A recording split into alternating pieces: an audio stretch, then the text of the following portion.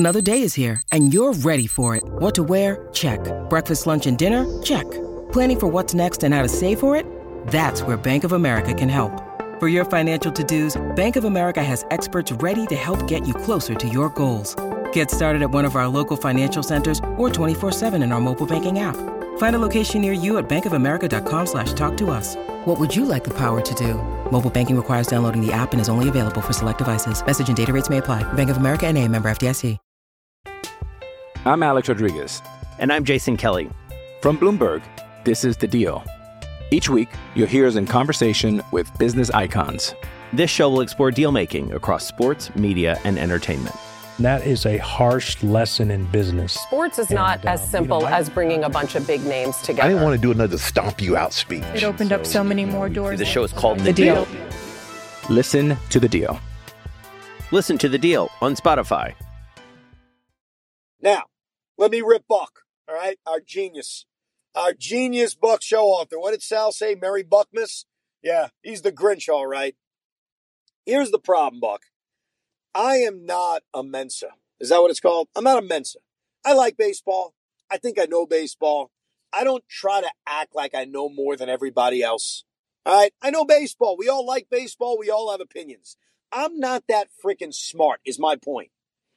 Yet Kevin Cash put out a trap for you, and you fell right into it. He's got 3 lefties in the bullpen, okay? There's a right-hander on the mound. Tommy Pham is coming up. There's a runner on first and 2 outs. You're down by 2 runs.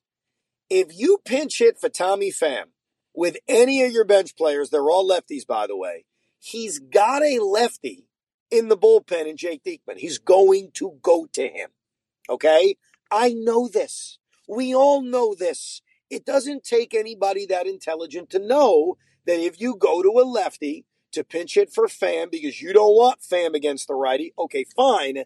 Live with the fact there's a lefty-lefty matchup you're going to deal with. Okay, that's going to happen. You don't have a righty on the bench because you decided to start McNeil over Escobar, which was a foolish mistake, because if you start McNeil to begin with, you have Escobar on the bench, but okay, fine. Too little, too late. When you use Vogelbach, who cannot hit lefties, there's no in-between on this. He blows against lefties. He cannot hit lefties. He should never see a lefty. He should never face a lefty. You're stuck either having Vogelbach face a lefty or pinch hitting for him with another lefty who gives you a better shot to get a hit in Brett Beatty. If you do that, at least you correct the mistake of sending Vogelbach back up to begin with. He shouldn't be up there. I'm sorry. There's no way you send them up against the righty when it's obvious Kevin Cash is setting a trap for you. So you've got 2 options. All right? Both, by the way, not what Buck did, our genius manager, okay? Option number 1 is you allow Tommy Pham, who's been on base twice, to face the righty. Okay? That's option number 1. You want to do that? Let him do it. Pham's already started. You made the freaking decision to start him. You even said something bizarre before the game about how much faith you have in him. It was such a bizarre statement, I thought I was being duped like the Midday Show with a fake quote. Okay? That's what I thought. It turned out not to be a fake quote. Great. Then let Tommy Pham face a righty. Instead, you go to Vogelbach. Now, here's your second option, Buck. Your second option is to send up Brett Beatty. Because even if Cash sends out the lefty, it's not a big deal. Brett Beatty can hit left-handed pitching. It's not as bad as a Diekman-Vogelbach matchup. This was the first time Buck made a move. That's not debatable. This is not something any of us can have a back and forth about. He was wrong. And I hope, he's asked about it after the game, and I hope Buck has the decency to apologize to all of us for making a stupid move. Listen, these lineup decisions drive us all nuts. He can at least make compelling cases, even if I don't agree with it. There is no compelling case for Vogelbach being sent up as a pinch hitter when Kevin Cash has set a lefty trap for you out of the bullpen. Now, with that said, I don't want to complain anymore. Okay, this was a great night. This was an amazing victory. This feels like hopefully, the season-changing win we were waiting for. but I needed to get that off my chest. With that said, F yeah, Hop! That was a freaking win. That's a freaking win. I won't complain so much, but I have to just make note that not only was it terrible that they left Vogelback in to take, to face Diekman, who, by the way, has been terrible since being called up or since playing. His numbers are terrible. Not only was Vogelback the worst he's ever been, he struck out on 4 pitches that were all over the place. Dude. And he didn't swing at a single one. Dude, he had no shot. I mean, Daniel Vogelback knows he can't hit lefties. The numbers are alarmingly bad. It's why Vogelback is a platoon player if you want to even treat him as such. Now, let's address the reality of what we are now facing. And I promise you, I will rip Buck a new ass every opportunity I get if he defies what I'm about to say and what I'm about to say again. Nothing that brilliant, just obvious. Mark Vientos needs to be the designated hitter every single day. Okay? Lefties, righties, ambidextrous, it doesn't freaking matter. Mark Vientos' home run today was against, if memory serves correct, again, don't have the book in front of me, Ryan Thompson. Ryan is a side-arming right-hander. Not exactly easy to pick up. Mark Vientos crushed righties. He crushed lefties. He beat everybody. We are all sick of Daniel Vogelback. Okay? We understand his positives. They are not enough anymore. Mark Vientos has earned this. This is about earning things. This is not something given to him. This has been earned. Francisco Alvarez was sort of given the catching job, obviously. We know why. Omar Narvaez got hurt. Tomas Nido sucks. And it basically led to Alvarez. And by the way, Alvarez has been a great pitch framer. He's made progress. He hit the home run. But my point is, he didn't go down to AAA pummel pitching and make the decision for the New York Mets. That's my only point about that. I don't mean to throw shade at Francisco. Mark Vientos left no doubt. Mark Vientos, after a very effective spring training, got demoted to taking buses in the International League and responded like a freaking man. He has now earned the chance to play every single day. Brett Beatty should play third base every day. Mark Vientos should DH every day. And Francisco Alvarez is obviously the catcher every day, though I do understand if he doesn't play in the finale of this series, day game after night game, fine. Plus, Michael Perez is hitting 1,000. Let's not forget that. He's 4 for 4. Now that your horn blows, try... Sorry. Somebody just honked for no reason. We're all sitting in traffic, fellas, all right? We're all annoyed. We're all in traffic. We all know it's 3 lanes converging into one. There's no reason to honk, all right? Okay, what are you going to honk louder? What's that going to do? Anyhow. Oh, wait, question for you. Did you notice what Buck did defensively in that top of the 10th? Yeah, so he went to Brett Beatty to play left field, and I was racking my brain on this. He really didn't have an option because once he pinch hits Mark Canha with Brett Beatty, he could move McNeil to the outfield, but that means either Beatty or Vientos is playing second base, and obviously neither guy does. So either it was Beatty or Vientos to play left field. I would tell you, don't get used to it. I don't think that's something we're going to see a lot of. I mean, obviously, I guess the scenario where you would see that is if you want Vogelback to DH, you want Vientos and Beatty in the lineup. I'm Alex Rodriguez. And I'm Jason Kelly. From Bloomberg, this is The Deal. Each week, you'll hear us in conversation with business icons. This show will explore deal-making across sports, media, and entertainment. That is a harsh lesson in business. Sports is not as simple as bringing a bunch of big names together. I didn't want to do another stomp you out speech. It opened up so many more doors. The show is called The Deal. Listen to The Deal. Listen to The Deal on Spotify. I guess that's a way to do it, by sticking Beatty in left, Vientos at third, keeping McNeil at second. I just don't think that's going to be a common occurrence, nor would I make it a common occurrence. Now, things can change. Vogelback gets hot. Mark Canha's not hitting. I guess there is a scenario where we end up seeing Vientos or Beatty, obviously in this case Beatty, play the outfield. But I think, Pete, we saw that because he had to. What I was curious about, though, is Marte. Marte gets hit by a pitch. He looked hurt.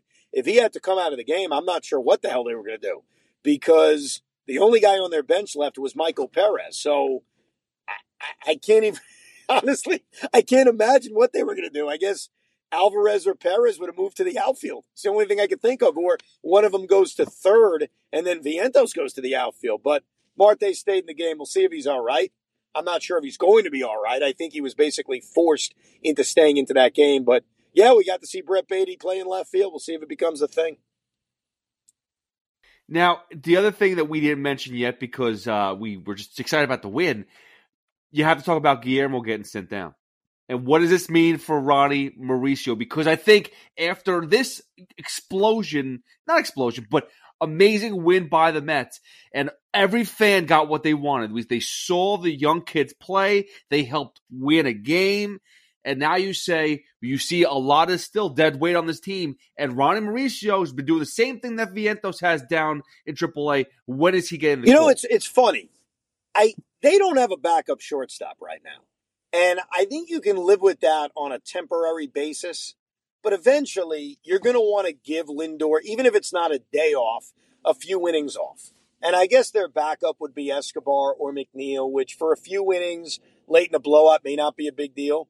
So the reason why I do think this gives sort of some hope for Mauricio is that eventually they're going to want a guy. I am in a tough spot right now. There's a giant truck who's trying to get into the lane. And I could keep pushing, but eventually he could just run me over. This is just about size. All right, go ahead, buddy. I can't talk until he passes me. I'm like freaked out by it. All right, there we go. We're all good. The giant truck from Maine has pushed me over, and I accepted it. I had to take it like a little man. What can I tell you? Anyhow, back to the shortstop thing. Part of me thinks this does eventually lead to Mauricio coming up. It comes down to who goes off the roster now. Remember, we had talked about Guillorme being an option to go down because he had options.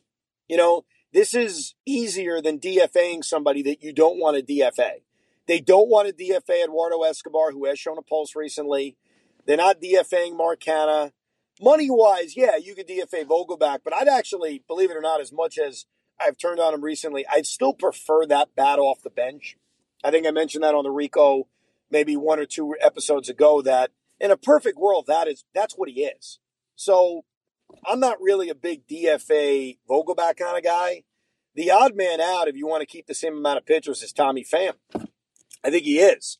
Obviously, you go one short on outfield, but McNeil becomes more of an outfielder anyway with Mauricio coming up. Plus, he gives you the cover at shortstop. Plus, as we even just talked about with Beatty now becomes a little bit more in the outfield mix. So I think we're going to see Mauricio eventually. I don't think it's happening in the next couple of days, but I do think it's going to be very difficult to maintain not having a backup shortstop on the roster. When it came out this morning that Vientos was being called up, my honest prediction was a fake IL stint for somebody. I wasn't sure who it was going to be. I kind of leaned towards Pham going on the fake IL. Not really hurt, but let's stick you on the list. But obviously, to just cover yourself and not losing a guy, Guillorme was the answer. But we'll see. I mean, Mauricio has to continue to tear it up and play good defense at second base, and then there could be a role for him. But it's funny, man. The more Vientos, Alvarez, Beatty do anything, it's exciting and we love it, but it just makes us not trust Billy Epler even more. Because, again, Billy, I've said this before about Billy Epler, he had nothing to do with drafting these guys. Nothing. He had nothing to do with signing Alvarez as a 16-year-old prospect. Nothing. Okay? He's the guy that took over and inherited them as prospects. And all he's done is be ultra, ultra, ultra conservative. And while you can try to make the case that, hey, maybe keeping them down in the minors helped develop them more, you also could say, hey, where has this production been over the last 3 weeks as this team was struggling to score runs? We could have had Mark Vientos up here 2 weeks ago. But look, I don't want to fret about the past. I want to be happy about today and the future. Vientos is here. Beatty is here. Alvarez is here. Hopefully Mauricio is going to be here soon. And hopefully this win against Tampa, this dramatic victory where the Mets came back once, twice, 3 freaking times to finally win on a PD walk-off. Hopefully this is the game that turns the season around. With that said, my voice is sore from all the screaming tonight. Oh, I do want to say one thing about the experience tonight at Citi Field. So by the time the 8th and 9th inning rolled around, my section, the 300s, was empty. And the only people left were drunk Met fans. Like very, very drunk Met fans. It reminded me of the old Shea Stadium days when there'd be 15,000 people there. And by the time, it was 10:30 at night, everybody was just pissed drunk. So I heard some hilarious freaking things from these drunk guys. And I got to give them credit. Maybe they're listening to the Rico. I have no idea. First of all, when Taylor Walls kept coming up to the plate, they would chant and scream, "From the window to the walls." And I don't know why. That just cracked me up so much. When Jose Siri came up, you know what they were doing. Yeah, it was obvious. "Hey, Siri! Hey, Siri!"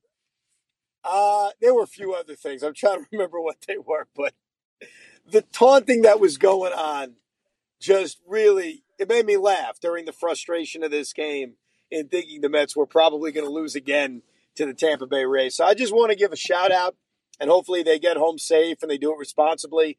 But I just want to give a shout out to the drunks from the 300s at Citi Field. You added a lot of entertainment to this game, and I salute you. With that said, I'm done and I'm tired. We appreciate you listening to another Drive Home, Rico, and kudos to Hoffman. Because Pete Hoffman, before the ball landed in the second deck of Alonso's game winner, he had fired off that text to me. He says, "No pressure, bro. You want to do a drive home?" And first I tweeted, "I think I'm going to do a drive home." And then I texted, "Oh, hell yeah. After a win like this, oh, hell yeah." So great win. Thanks for listening and downloading. We'll do another Rico, obviously, after this series is over. But good win. Let's go, Mets. LFGM. Whatever the hell Pete says. Thanks for listening to the Drive Home edition of Rico Bronya. We hope you enjoyed this episode of the Rico Bronya podcast. It's amazing, isn't it? Make sure you download it now to keep it on you at all times.